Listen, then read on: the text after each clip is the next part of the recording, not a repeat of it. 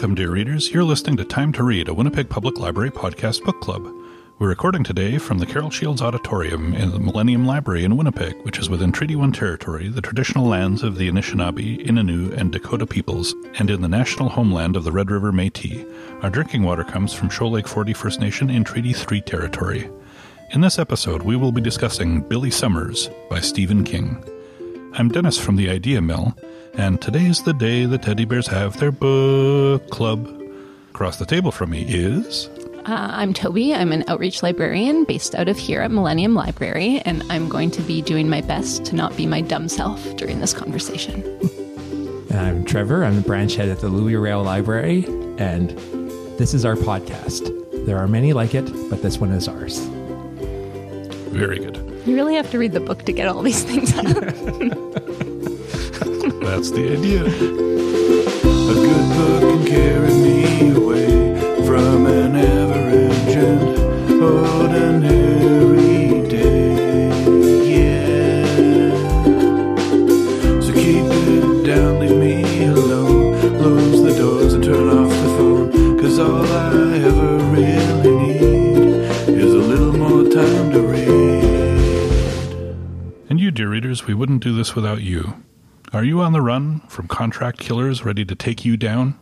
You probably still have time to read a book and comment on it. And we'd love to hear your thoughts, so you can find our email address and all our social media outlets by going to wpl-podcast.winnipeg.ca and scrolling to the bottom of the page. Hang around until the end of the episode to enjoy our favorite segment, Nerd Words for Word Nerds. Toby's going to tell us about the author, after which Trevor will give us a summary of the book, but first, let's check in with the panel. How you guys doing? Good. How are you? Tired. Had a vacation, and I'm not rested. I had an exciting book moment recently. So I have a Bookstagram where I post about the books I read. And on my recent post, which was for The Lincoln Highway by Amor Towles, which is a book I loved, one of the best books I've read this year, the author, Amor Towles himself, liked and commented on my post. Holy cow. Yeah, it was very exciting. That's pretty awesome. I think you deserve to buzzmark your handle. Oh, it's Toby Hart's Books, one word. Yeah, Amor Towles. That's amazing. Who must just constantly look at his own hashtag, because I don't have a big follower base on Instagrams. So we must just be constantly refreshing it to have found my post. But he saw it, he interacted with it. I know some authors, or just, I guess, celebrities, like they set up Google Alerts, too, for their names. So I'm wondering if there was something similar to that for Instagram. But that is amazing. Yeah. I mean, having said that, your review was raving. It was pretty good, yeah. You were saying perhaps it was the best book you read all year. One of them. Yeah. If you had said, this thing is a turd, he may not have responded. Very true. Or he might have been, it hurts. Yeah. He might not have even read it. I mean, he might have just seen the picture and It's still, that is a huge accomplishment. Well, that is a feather in your cap. I wouldn't call it an accomplishment. I think it's just a thing that happened. Oh, that's cool. neat. That's fun. It's very awesome. The thing I was thinking about recently, book-related, is it's book award season. You're aware of that? This seems to be the time of year where different awards are announced or shortlists, and in particular, the one I was going to mention was the Nobel Prize in Literature. The winner was named. It's a French author called Annie Ernaux, pardon me. I've never heard of her.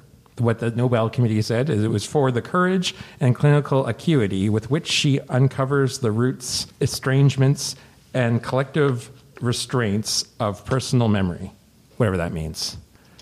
You guys might be interested to know how the Nobel Committee picks their books. I found this kind of interesting. They ask for submissions, and they get about 200 a year of authors. And what they do is they narrow it down to 5 people on the short list.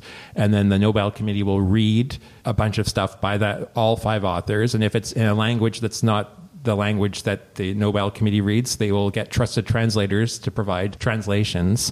And then here's the interesting thing. To win the Nobel Prize in Literature, you have to appear on that short list twice. So you're not even eligible to win it unless you've been nominated at least twice and made the short list twice. So I thought... So there'll be no surprises ever. Yeah, and I guess the idea then is that the Nobel Committee, if it's assuming it's the same people, will have extra familiar with the person that wins because they will have had to read all their stuff at some point in the near past, unless, of course, they were on the list 40 years ago, which is unlikely. Award season, and congratulations to Annie Ernaux, and I feel badly for not knowing your work. I noticed WPL has a few of her books. Okay, well, with that, let's go to the author. Okay. Stephen King, just a giant in the world of publishing. His books have sold more than 350 million copies. He's published 64 novels. He's written approximately 200 short stories. There are 3 separate Wikipedia pages just for his bibliographies. There's so much information out there about him. You could spend decades reading everything written by and about him. So this is just surface level, which is probably all we need. So Stephen Edwin King was born in Portland, Maine in 1947. He was the second son of Donald and Nellie Ruth Pillsbury King. His parents separated when he was a toddler, and he and his brother David were raised by their mother. At 11, the family moved to Durham, Maine, so his mother could take care of her parents. He attended grammar school, whatever that means, I think elementary school, in Durham, and then Lisbon Falls High School, where he graduated in 1966. He went to the University of Maine at Orono and wrote a weekly column for the school newspaper. It was there that he met Tabitha Spruce, who he later married. He graduated in 1970 with a BA in English and was able to teach high school. Unable to find work as a teacher, he worked as a laborer at an industrial laundry while occasionally publishing short stories in magazines. In 1971, he found a job teaching high school English, but he continued to write. In spring of 1973, Doubleday & Co. accepted the novel Carrie for publication, which provided him with the means to leave teaching and write full-time. Carrie was published in 1974, and that year the Kings moved to Boulder, Colorado, where he wrote The Shining and started writing what would become The Stand. They returned to Maine the following year and purchased a home. Thus follows many, many, many years of successful writing with titles like Cujo, Pet Sematary, It, Misery, The Green Mile, and about a gazillion more. And I don't know why this looms so large in my memory, but I wanted to include it because for some reason it's a big part of my personal history of Stephen King. But it was in his accident when he got hit by a car in 1999. He was walking on the shoulder of a highway and he got hit by a van. His injuries included a collapsed right lung, fractures in his right leg, a scalp laceration, and a broken hip. His leg bones were so shattered that the doctors considered amputating his leg. In 2003, he was the recipient of the National Book Foundation Medal for Distinguished Contribution to American Letters, and in 2014, he was awarded the National Medal of Arts. Currently, him and his wife spend their winters in Florida and the rest of the year at their Bangor and Central Lovewell homes. Those are in Maine. They have 3 children and 4 grandchildren. And I just wanted to finish off with this bit from his website bio, which I thought was kind of strange in the details it includes.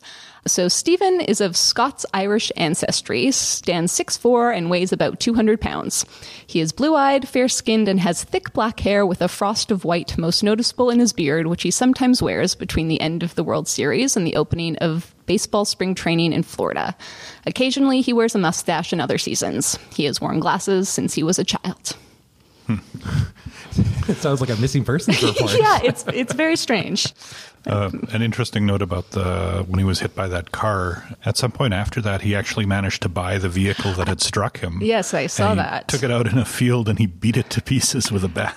Yeah, I think the worry was that someone would try to auction it off on eBay for a lot of money. Oh, I thought it was just that he wanted to beat the crap out of the vehicle. Yeah, I guess that that hit too. him. That too. Because he had forgiven the guy who hit him, was apparently going through a rough patch and was drunk. And No, and had their dog, I think, had a dog on their lap or something and was distracted by the dog. Is that it? I always look to you because I feel like you know. I think that's right. Yeah. And another thing that was kind of interesting is off and on, he was writing a series. It was kind of like the backbone series of all his books called the Dark Tower series. And sometimes he would kind of get stuck on it and stall. And after the accident, when he was actually recovered and going to book tours, people would come up to him with signings and say, "Oh, I'm so glad you're okay. Now you can finish the Dark Tower." I was so afraid you're going to die and the series wouldn't be finished. So that was like a wake-up call that, I better probably finish it, which he eventually did. Are you listening, George R.R. Martin? Are you listening? Right. So I so loved Dennis's summary of Billy Summers that you read at the end of the last episode when you were promoting it. I'm just going to read it again because it does accurately describe the plot, but it really doesn't go beyond that. So I'm just going to read it. This is Billy Summers. Billy Summers is a man in a room with a gun. He's a killer for hire and the best in the business, but he'll do the job only if the target is a truly bad guy. And now Billy wants out. But first, there was one last hit. Billy is among the best snipers in the world, a decorated Iraq war vet, a Houdini when it comes to vanishing after the job is done. So what could possibly go wrong? How about everything? Which is accurate. It is accurate. And brief. It is. It's sort of, but if you were to read that on the dust jacket, you'd be like, what is this thing written? Like, it's like to have a book you pick up maybe at an airport to read, an hour on the flight, put it down, never think of it again. Now, maybe that is what eventually was this book, but maybe there's more to it. I don't know. I'd be curious to hear what everyone has to say about it, because I don't think it's any surprise that I am a huge Stephen King fan, and you guys can't say anything that's going to hurt my feelings. So just and Stephen King doesn't need the publicity. So just let's just be open and honest. It's funny too. After the last episode, I asked Trevor after the episode. So there is more to it, right? Because this is the most generic kind of story you can imagine. Like, there's 1,000 of these out there. And I thought it was funny that in the book itself, Billy kept referring to this as, oh, yeah, it's another last job story. It just really pumping up that this is a stereotype, that this is something that's been written 100 times at least. And then he just goes with it from there. In this day and age where there are so many stories and so many tropes that have carried on, when you do them, you kind of have to acknowledge them. and he does that. But do you think Stephen King is given a pass by making his characters realize that they are in a subgenre? And then is he okay by writing the subgenre? I don't think it gives a pass. I just think it's like something that you have to acknowledge, because if you don't, it kind of seems like you're pretending it's more original than it is. But, I mean, let's face it, in life, most stories aren't original, at least in the broad strokes, It's the details that carry it. One of the interesting things is I was just reading a little bit about where, Stephen King hates the question, where do you get your ideas? But he gets asked that all the time because he doesn't know where he gets his ideas from. But in this particular case for Billy Summers, he would think about this problem before he'd go to bed, which would be, how would a guy who's an assassin get out of a situation where he's up on the high floor of a building? Like, what would be the way that he could shoot a guy, get down and get out without being caught? And so that was a little kernel of problem that he would just, almost like a crossword puzzle or something, that he kind of worked on in his head for months. And that became kind of the kernel of the story. He wanted to sort of start with that premise, which is kind of cool. It's kind of like the idea of, like, I'm going to make it hard for myself. I'm going to write a book that's deeply in a genre, a subgenre, and then see where the story goes. I also read somewhere that he had that piece, but he also had the image of the basement apartment and, like, the window, the periscope as it's called. And he wanted to connect this, like, killer on the 5th floor or whatever of a building shooting a guy out the window, and then this, like, basement thing. Yeah. And from those two images, the rest of the story flows. So what did you think of this one, Toby? Well, okay. Remember, Trevor says you can trash it if you want to. Okay. I'm a book snob. I'll be the first to admit that I'm a book snob. So what that means for me is that I like literary fiction. It's what I like. It's what I prefer to read. And that's not to say it's the only thing I read. I think over the past decade or so, I've really moved away from not moved away from literary fiction, just incorporated other genres into my reading.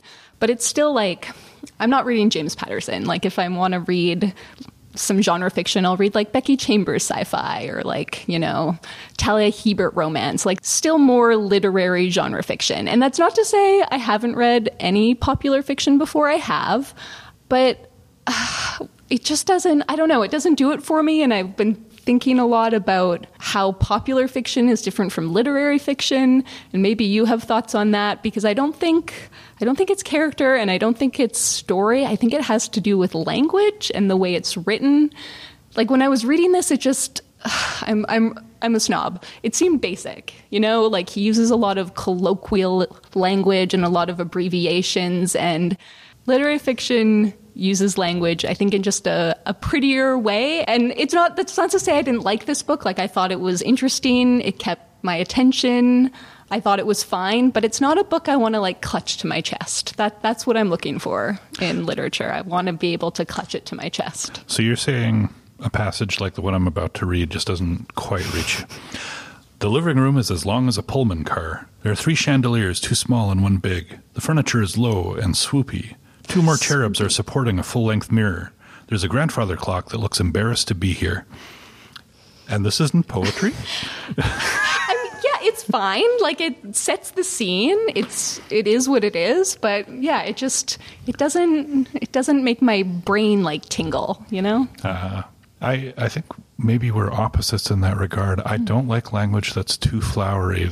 Language that I don't like when the words take attention away from the story. Yeah, I agree with you. Like, none of us like Love in the Time of Cholera. Like, that was way too much. There's a balance, I guess. And I mean, it's all personal preference.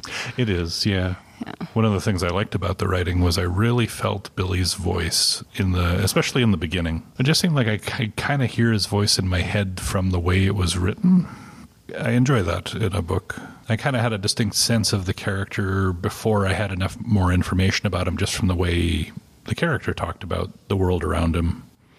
For me, like, the book started off like with this very specific direction, but then to me, partway through, it became more of a story about the creative process itself. Like when Billy's cover was to be a writer, and then he actually then started writing for the first time, and those descriptions of what it felt like to sit down and write and lose yourself in the story and to kind of come out of it hours later and it feels like maybe 10 minutes have passed by. I thought those passages were really interesting because you get a sense that that's how the creative process might feel to someone like Stephen King, who can just escape a world and go into another world, and how it can have such real world effects on the person. Just further to your point, Toby, about literary fiction versus popular fiction, I was thinking there was that one scene in the novel where he's writing about his time in Iraq, and he was about to describe I think it was like a cider scope, and he had to stop and he had to make a decision. He's like, if I actually describe what the cider scope is and how it works, then I'm making a decision that I want this book to be read by others. If I don't, then I am just going to just say it and then keep writing because I'm writing for myself. And I don't know if this is true, but sometimes I feel like literary fiction is somebody that's writing for themselves, that they're an artist, they see the world, they create something from their perspective, and then whatever happens to it. It's art. People may love it, people may hate it, people may ignore it. But then a popular writer is someone like Billy Summers, who is going to describe the site scope and say, I'm writing this with an audience in mind. I want this to be read. I want this almost to be popular. And maybe one is a little bit more of a cop-out because you're not a pure... I think there's artistry in both genres for sure. But I thought that little scene was kind of interesting. It was like almost a turning point. And then I think, doesn't he later on... Well, he lets Alice read some stuff, which was another turning point, I think, where he realized then that maybe he was a different type of writer. I don't know. What do you guys think about that? I did find the references to writing very interesting. Whenever you see a writer talk about writing in a novel, it always feels like it's them talking about their own work and how they work and what they like about it and what they don't. And I don't know, that's always interesting because it's watching a skilled craftsperson working at their craft. But it does feel a bit ego-driven too, like, look, I'm writing, and writing is awesome, and it makes you feel better, and everybody should write, and look, just like me. But I don't know. And like, all it took for him to suddenly be a writer was for him to pretend to write, and now he's a writer. And same with Alice. Like, she had no inclination that she is interested in writing until the very end when she's inspired by Billy, and she also wants to become a writer. Yeah. Yeah, I always expect Bucky to pop up and say, I'm a writer too, guys. Here's my memoir. Yeah. I mean, I feel like a lot of people on some level would like to be writers. Like, I've wanted to be a writer for a long time. I just don't have any stories to tell. It used to be a joke in some circles, especially when you're reading books. People talk about, like, if you were an agent, you'd always have, you mentioned to someone you're a literary agent, and they'll say, oh, I've got a manuscript. People like the idea of writing. It's just writing is hard. I had a coworker when I was working at Henderson. He writes short stories. He's written a whole bunch of them. He's serious about it. And he's produced quite a number of stories as a result. And I really respect the dedication it takes to sit there in a room by yourself and write for hours and hours and then edit and then put it together. When you're reading a book, it's like, yeah, this is awesome. I can write like this. I'm intelligent. I'm smart. I can use words well. But to actually do it, it's like a long slog. I mean, being locked into a room where you have to be for months at a time is maybe a good way to be a writer, right? Well, yeah, in Billy's case, it was almost like, fake it till you make it. Like, part of his job was to go in deep cover for months until he got the call that the job is on. So he was pretending to be a writer, and then something happened. He became a writer. It was like he was pretending to be a good neighbor. He became a good neighbor. Is it like that thing, beware of what you pretend to be because that's what you'll become? That's not the exact quote. Wow, it sounds profound. Yeah. It's something out of Nietzsche, I think. If you stare into the void, you might, I don't know. I'm mixing up my quotes. I'm sure of it. But yeah, if you pretend long enough, you can sometimes become the thing you're pretending to be. But you still have to put in the work. It's like the three of us pretending to be podcasters. Yeah. We have deep insights into these literary works. We promise you. We've been telling ourselves that for years now. One of these days it will be true.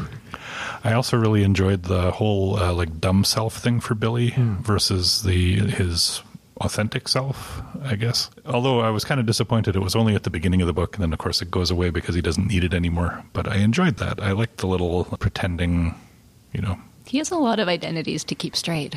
He does, yeah. That would be a challenge. And I also like the fact that he wasn't the Superman. Like, he screwed up a few times here and there and realized he had messed up. A lot of times you read stories like this with, the action hero type, and they do things way too perfect, Jack Reacher. And, completely unrealistic. And this was a little more human, authentic.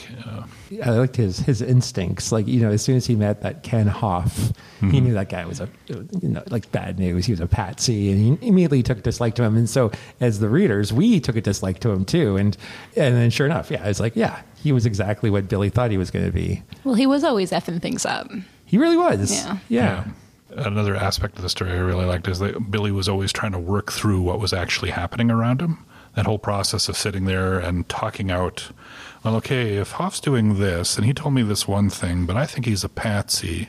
Am I a patsy? And he's just kind of working through step by step. And then later he was doing that with Alice, too, where they were trying to figure out what had happened in this scenario or what would happen if they did this. And just kind of talking out a problem and then see if it actually happens that way. I enjoyed that process. Well, it's a good way to deliver a bunch of important narrative without sort of just saying it, I guess. It serves a purpose. Yeah, and actually that reminds me of one of my pet peeves is when you go into first person storytelling and then you keep switching perspective all the time. It can be a little lazy depending on the story. And it actually works around that because then you can tell stuff that happened off screen, but maybe, sort of, because it's just the main character thinking about it. Yeah, that's a good point. Are we talking about the ending? Is that what we're talking about when we change perspective, or no? Is that... Oh, you're right. There is this change at the end there. Well, because what's interesting is that the first time I read through it, this was my second time reading it, the first time through, I was kind of totally blindsided. But the second time through, I knew what was coming, and it was quite obvious. But then again, once you see how a trick is done or something, maybe it isn't. So I was wondering what you guys thought of the supposed endings. If we can... Do we need to talk coyly about it? Can we talk openly? I don't know. No. If you're listening to this podcast, we always have spoilers. So what I'm referring to is right towards the end of the novel, the font changes. I mean, the voice changes slightly because we realize afterwards it's Alice writing as Billy in her version of what happened to him, where he... Well, her idealized romantic version. Yeah, her version was that he left a note and he caught a ride with a truck driver and was off heading into the sunset. It didn't feel right. And then we get back to Bucky's hideout and Bucky's reading it and he says, this doesn't quite feel right. What really happened? And then we get the same story, but then told again from the narrator's perspective, I guess. Yeah. There's a lot of messing around with perspectives towards the end. No, it fooled me. I wasn't on the alert for it. Yeah. But I was thinking as I was reading the false ending that, he's letting him get off kind of easy here. Like, I expected more consequences, and I thought that it was a little weird for Stephen King, of all people, to be letting off a character easy. And then, he just gave you a little swerve there, and now here's what actually, okay, that makes much more sense. Yeah, I knew something was up because you get that switch in font that shows you it's like the story that Billy's writing. Mm-hmm. And I was like, oh, why has it switched to this? That there's something odd going on. But then also I feel like there's still a lot of the novel left at that point. So I thought, well, there's more to it than this. There's something fishy is going on here. Yeah. To use Billy's word, it was Dutched. Or we were talking about like if something's just not quite right. Like early on when he was talking about the job, just felt Dutched. Like there was something that Nick wasn't playing straight with him. And something that's important to Stephen King for a number of reasons is the number 19. And in a couple of his introductions to his other books, he talks about why the number 19 has become kind of a talisman for him. He started writing the Dark Tower series when he was 19. And ever since then, there have been a number of times where the number pops up in a lot of his novels in different ways. And so as a constant reader, it's sometimes fun to try to look for them. I'm sure there were more than what I found. But for example, his hideout, his second hideout, was at 658 Pearson Street. So 6 plus 5 plus 8 is 19. And then Bucky's hideout was at 199 Edgewood Mountain Drive. So 9 plus 9 plus 1 is 19 as well. So it's kind of interesting that those two kind of safe havens in the novel, his hideout with the periscope and Bucky's Colorado hideout, are kind of like sanctioned with that number. And there may be others too. You can kind of look for it. He doesn't always put it in, but as a reader, sometimes it's a fun little extra for the super fans. Mm-hmm. He had a lot of little references to like his past work in here too. There was the obvious, like at Bucky's hideout. And as I say this, Trevor is showing off his T-shirt, which is of the Overlook Hotel. Because they are across a ravine from the site of the Overlook Hotel, which was the hotel in The Shining, one of King's early seminal works, which was also made into quite an impressive movie.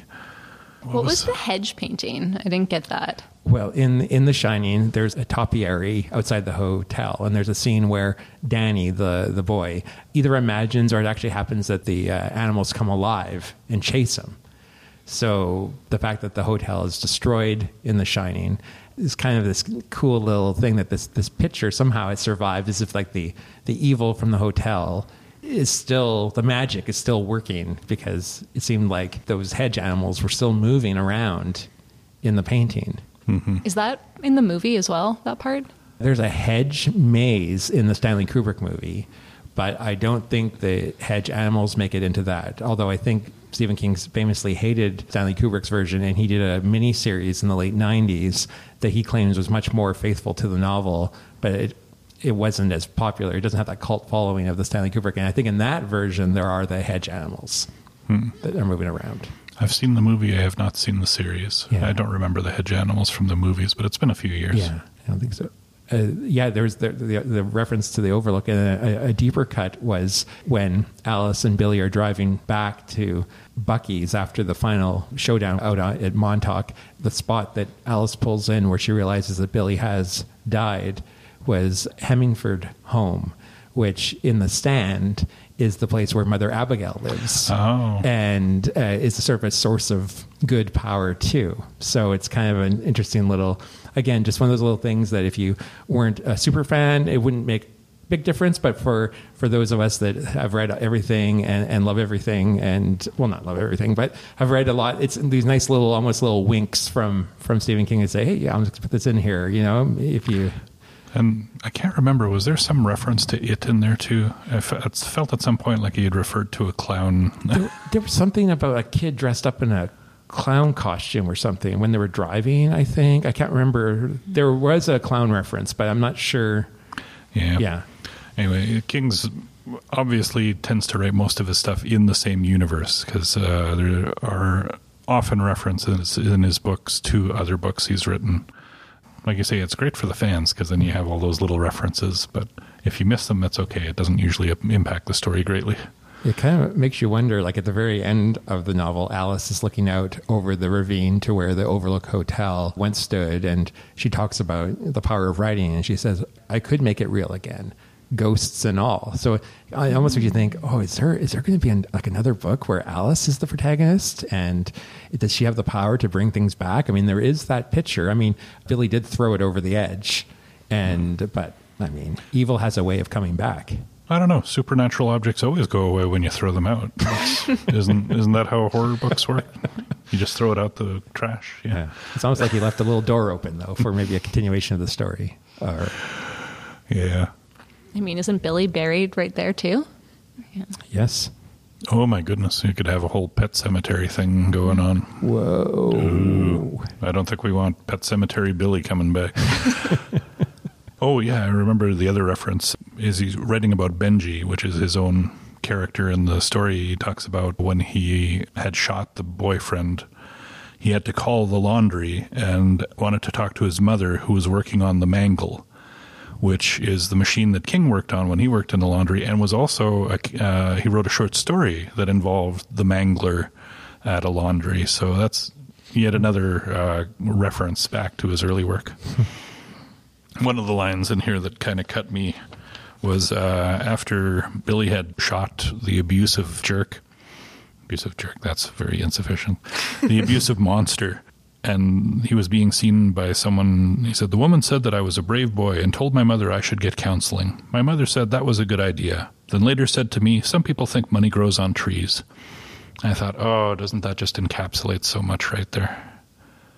So much pain and lack of access to necessary treatment for trauma and poverty, just all kind of combined into one quick line.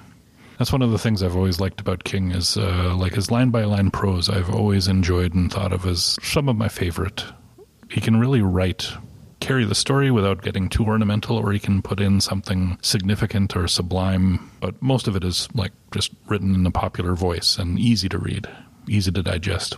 Yeah, I mean, on a line-by-line basis, like it does flow well. Like you don't get caught up on anything and have to sort of go back and reread because maybe you misunderstood.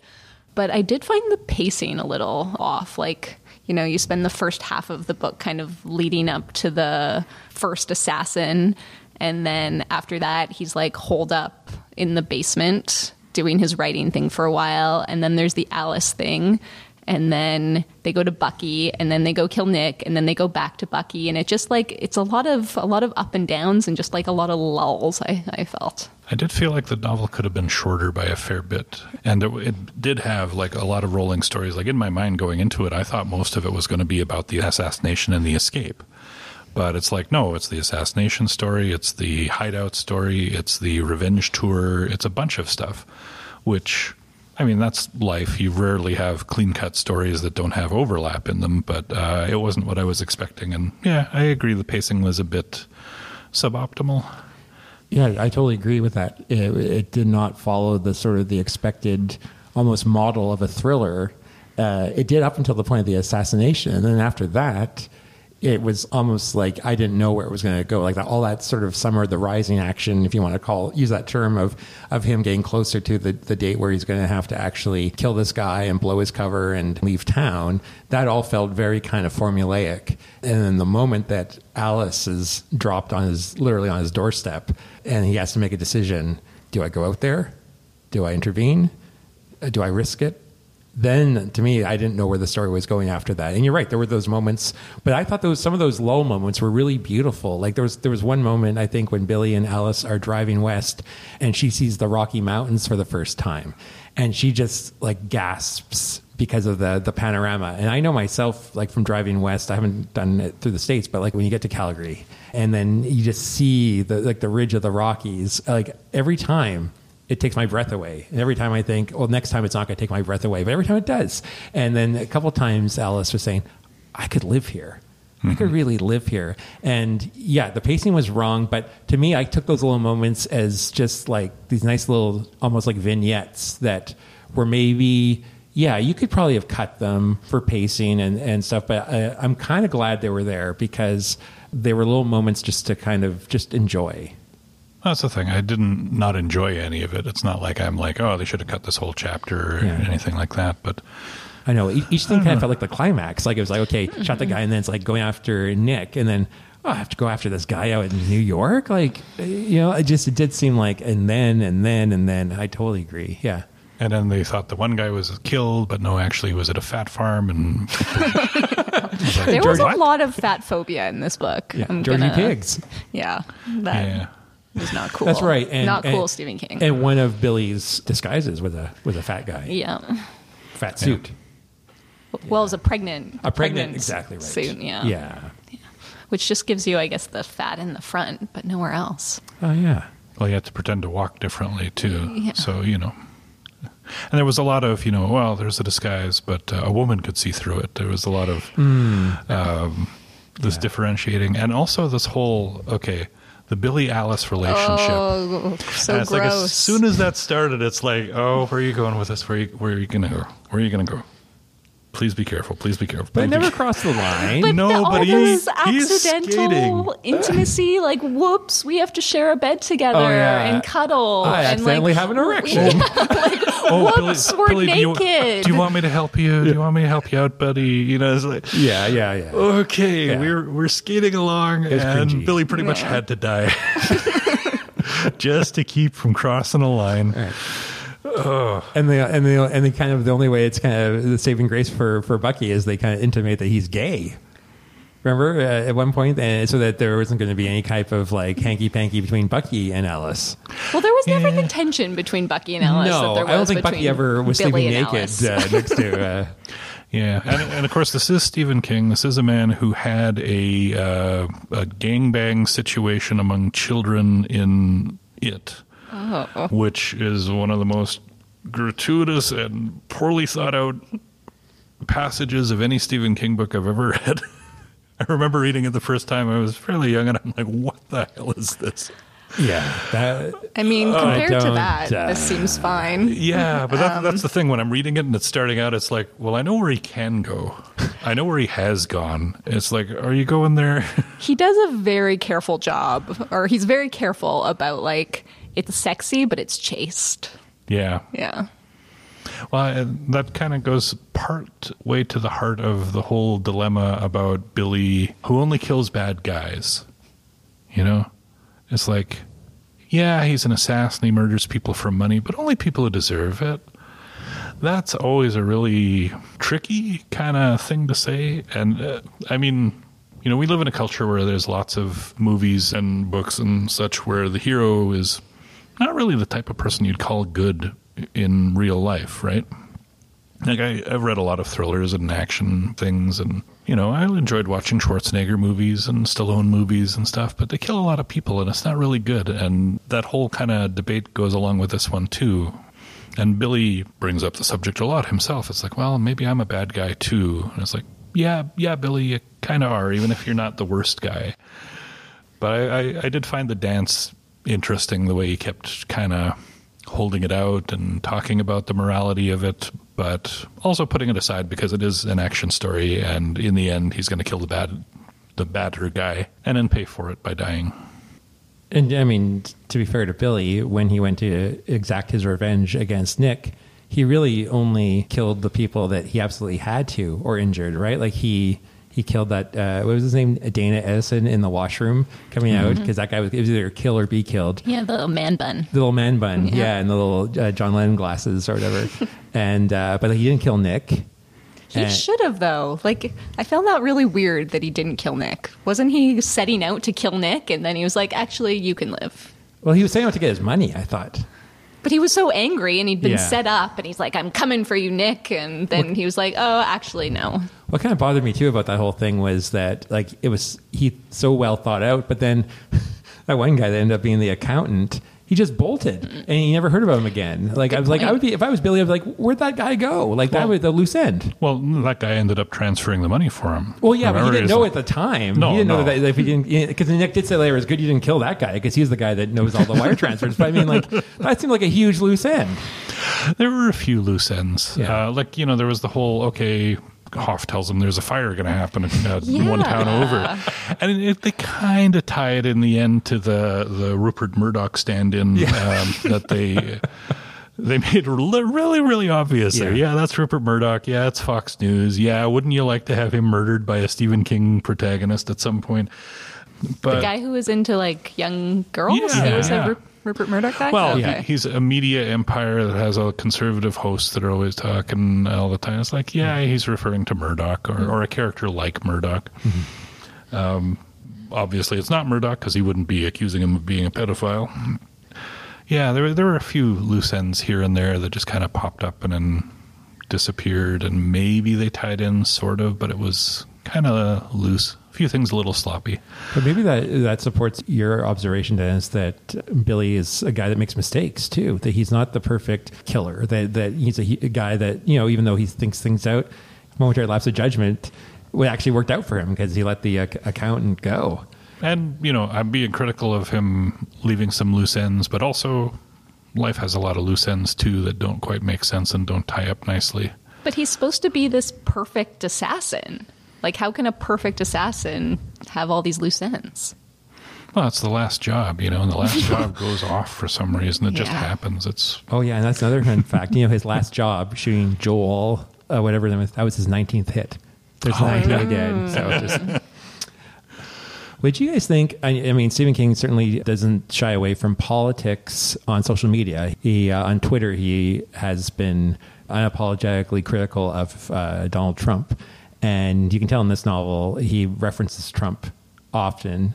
What did you guys think of that? Did that add to the realism of the story? Did it kind of date it? Because now, we're past that with Trump being the president, hopefully. Well, he dated it very specifically because this was in 2019, and he even referred to, in a couple of months, everybody would be sheltering at home. And so he's definitely placed it in a very specific time period. Well, I read an interesting thing about that because he was actually writing the novel in early 2020. He was going to set it in 2020.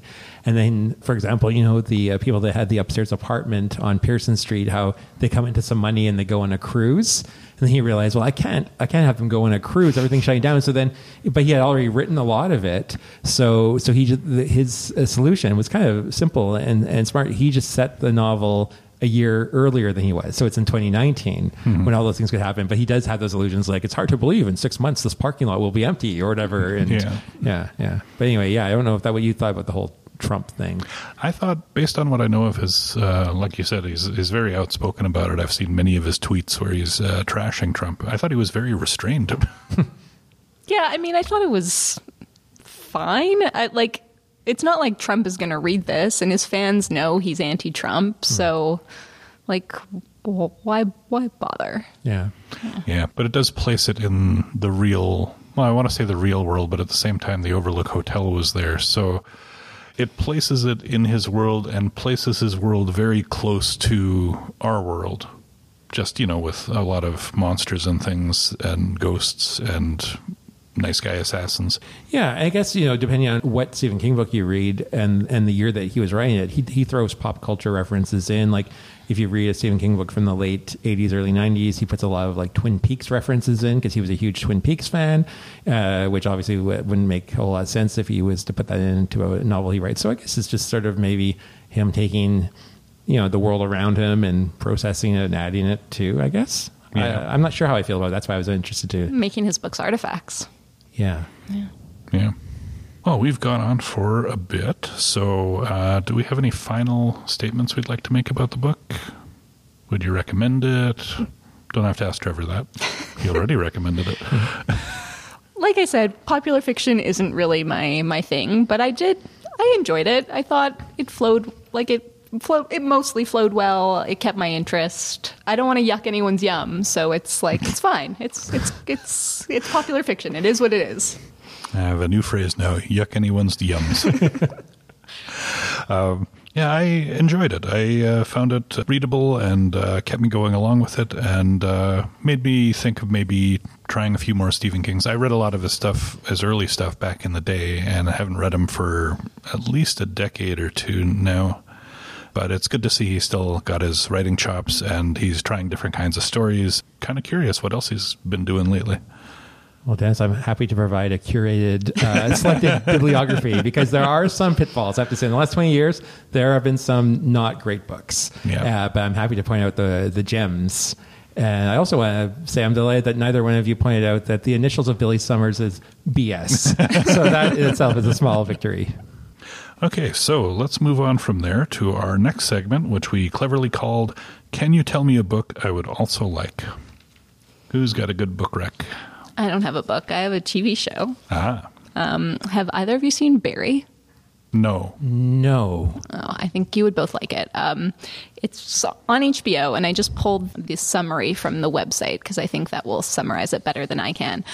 So Barry is a dark comedy starring Bill Hader as a depressed, low-rent hitman from the Midwest. Lonely and dissatisfied in his life, he reluctantly travels to Los Angeles to execute a hit on an aspiring actor. Barry follows his mark into an acting class and ends up finding an accepting community in a group of eager hopefuls within the LA theater scene. He wants to start a new life as an actor, but his criminal past won't let him walk away. Can he find a way to balance both worlds? That's one has Henry Winkler in it too, right? Yeah. So Henry Winkler plays the acting teacher, and it's, if you like dark comedy, it's wonderful. And Bill Hader is great, and great show. It sounds like it would have like a real Billy Summers vibe, kind of. Yeah, I mean, it's more comedy than Billy Summers, but yeah, I mean, it's about an assassin, so. Oh, they could have totally written Billy as a comedy too. He was close there. He could have done it. Well, my book recommendation comes from Billy Summers' smart self. His dumb self, he likes to read Archie comics, but his smart self, he seems to be carrying around a copy of Therese Raquin by Emile Zola.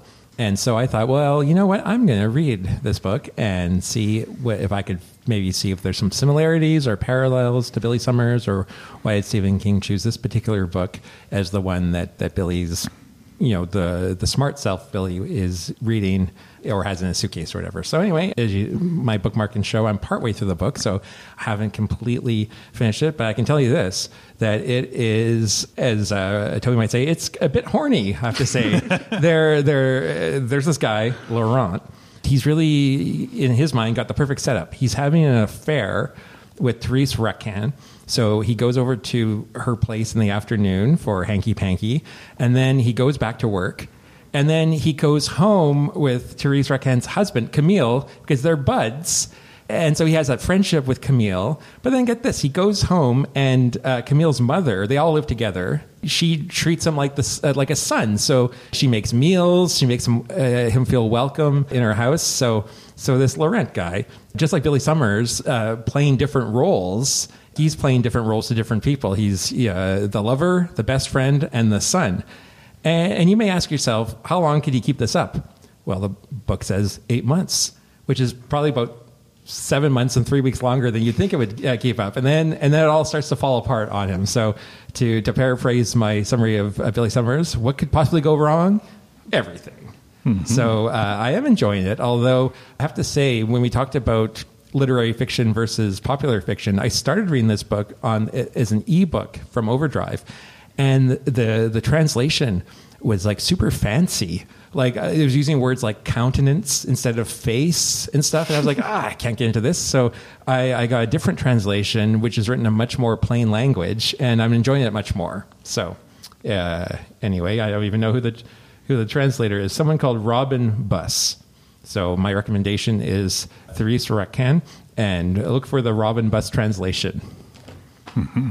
So one of the subplots of Billy Summers was Billy writing a slightly fictionalized version of his life story. And that's the inspiration for my book recommendation this month, Ham on Rye by Charles Bukowski. It's the only Bukowski book I've read. It was recommended to me like 20 years ago by a coworker, so shout out to Steve Lomas. It's been a while since I read it, so I'm just going to take the summary from Goodreads. In what is widely hailed as the best of his many novels, Charles Bukowski details the long, lonely years of his own hardscrabble youth in the raw voice of alter ego Henry Chinaski. From a harrowingly cheerless childhood in Germany through acne-riddled high school years and his adolescent discoveries of alcohol, women, and the Los Angeles Public Library's collection of D.H. Lawrence, Ham on Rye offers a crude, brutal, and savagely funny portrait of an outcast's coming of age during the desperate days of the Great Depression. I don't remember a lot of the story because it's been so long. It's one of these slice of life things where it's not really a plot. You're following a young man as he goes from childhood to adulthood and makes his way in the world. And it is apparently very autobiographical. Parts of it did stand out, though. I remember when he was a kid, apparently his dad made him cut the lawn, and the lawn, all of the grass had to be below a certain height. And if even a single blade of grass was above that height when measured by a ruler by his father, then he would get a beating. So he would describe mowing the lawn in multiple directions and going along with scissors afterwards to try to get the tips. And still, there was always a reason to catch a beating until the day finally when he was big enough to fight off the beating. And that's when he went off on his own in the world. That scene really stuck with me. The writing is, if I remember, raw. Bukowski is one of those tough guy readers like Hemingway, hard drinking, uses a lot of coarse language like the manly man, but he wrote a lot of poems, so it's okay to read them if you're a manly man because it was written by a manly man. He also writes a lot about poverty and the working class. It's a product of its time. Some of the parts might be a little rough reading, but it was really good. I don't know why I didn't pick up any of the other ones, but I was reading a lot of different stuff at that time, but it was a good book. So if you liked that aspect of the story, you might enjoy Ham on Rye by Charles Bukowski. And now it's time for everyone's favorite segment, Nerd Words for Word Nerds, wherein we talk about words or phrases that have captured our hearts, or just interested us a little bit. Well, I've made reference to how Stephen King likes to refer to other Stephen King books in his books, and sometimes you'll hear that referred to as Easter eggs. And I was kind of curious as to where that term Easter egg, not the Christian sense of it, but the pop culture sense of it came from. And it's interesting that it often is given credit to an Atari game called Adventure from 1979, 1980, because what happened was back in the 70s, Atari or video games would not give specific credit to creators because they didn't want other rival video game companies to know who was the actual creative people, so they would be kind of headhunted to other companies, or also there would be a way that the management wouldn't have to pay royalties to particular people. So because of that, the creator of Adventure, the Atari game, he put a little gray pixel on a gray background in the game that if the right person found it and dragged it to another spot, it would take you into a room that said, created by Warren Robinett. And he put it in there, and it wasn't until a year later that a 15-year-old kid found it and reported it. And after that point, Warren had already left and gone to a different video game company. But that was generally considered the first really well-known Easter egg. And it was called that because the manager at Atari, one of the managers there, Steve Wright, said, no, keep it in. He liked the idea. He said, it's like looking for Easter eggs Easter morning. And the other reason they kept it in was because it would have cost $10,000 to remove it. And that was too much for Atari to deal with. So anyway, I thought that was kind of an interesting story about how Easter eggs began. And then, of course, it kind of has blossomed now. You know, a popular thing in the 1990s was to have the hidden track on CDs. Mm-hmm. And sometimes if you have DVDs or Blu-rays, they're Easter eggs, which are, most of the time, they're not that great. There might be, cut scenes or deleted scenes or that kind of thing. One that's kind of interesting is the movie Memento by Christopher Nolan. If you're familiar with it, it's sort of told in reverse order because the main character has amnesia. So you don't really know the whole story until you get to the very end to see if his decisions are good or not. So there's an Easter egg in there where if you find it, it will play the movie in chronological order, so you get to see it, which is kind of cool. So, and one other Easter egg I want to mention is in the most recent season of Stranger Things, there is a pizza van, and the number that's on the pizza van is an actual phone number. So if you call it, you'll get a recording of the actor that plays the guy that works at the pizza place with a message. So anyway, Easter egg. Cool. I think that's more interesting than my word, which is a concept, I guess. It's the concept of naturalism, which was inspired by Therese Raquin, which Billy is reading throughout the novel. Émile Zola, who wrote Therese Raquin, is considered the best-known practitioner of the literary school of naturalism. So I thought, what is naturalism? It's a style and theory of representation based on the accurate depiction of detail, which sounds kind of boring because who wants to read the accurate depiction of detail? But naturalism rejected romanticism and emphasized observation and determinism, which is when a character's fate has been decided by forces beyond their control. It's a very the world doesn't care about you kind of concept. And I'm interested in the ways naturalism works in this novel. I don't think Billy Summers is an example of naturalism, but I don't think Stephen King just chose this book for no reason. I mean, I think we see it a little bit, especially in the two endings. There's the more romantic fictional ending and then the more grim, real naturalist ending, I suppose. But I don't know, maybe him choosing this book for Billy was more about the multiple identities of that character. Who knows? But now we all know what naturalism is. May also be a reference to the fact that when Alice shows up and he feels like he doesn't have a choice but to go rescue her, because that's his character at that point. He's the nice guy. He's not trying to hurt anybody. He's a really pretty good guy, right, aside from the murders. And he doesn't want to have to rescue her. He wants anybody else to show up and rescue her, but based on his character, he has to go and do that. And at that point, all the other stuff goes into motion, and he doesn't have a choice anymore because he has to. So maybe that? Maybe. I don't know. Might be stretching. I was completely unprepared for the nerd word, so I have quickly picked one that has interested me in the past, but I don't have anything fancy to say about it. The word is quiescent, which I like because it's a Q word and it sounds quite lovely. It's an adjective meaning quiet, still, or inactive, which are also things I love. Being quiet and still and not having to do anything is my idea of heaven. So quiescent. Like Billy's basement hideout or Bucky's mountain retreat. Yes, they both sounded wonderful. Also, he liked the basement suite because people wouldn't look in a basement window as they were walking by. Not true. I look in those all the time. I go out for walks all the time, and if your window is open, I'm looking in to see what you're doing or what your place looks like, just so you know.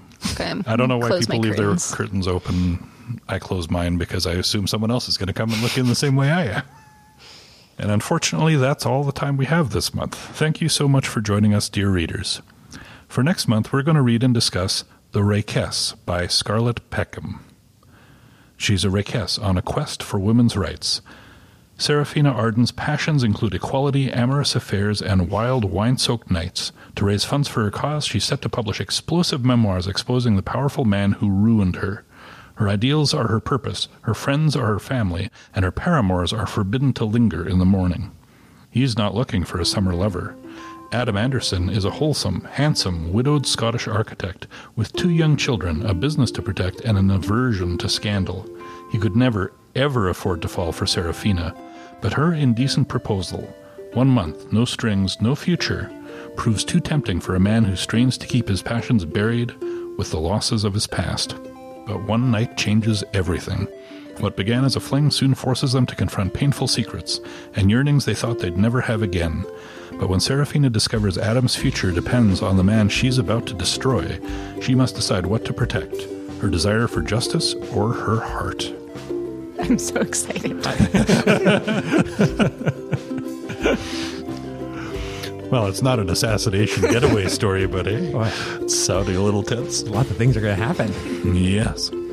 Have comments or book suggestions for us? Send us an email. You can find all our contact info at the bottom of the page at wpl-podcast.winnipeg.ca. You can also find all our past episodes there too. If you haven't already, subscribe to Time to Read on your favorite podcasting service and maybe leave us a review. Tell your book-loving friends about us too. And until next time, make sure you find time to read.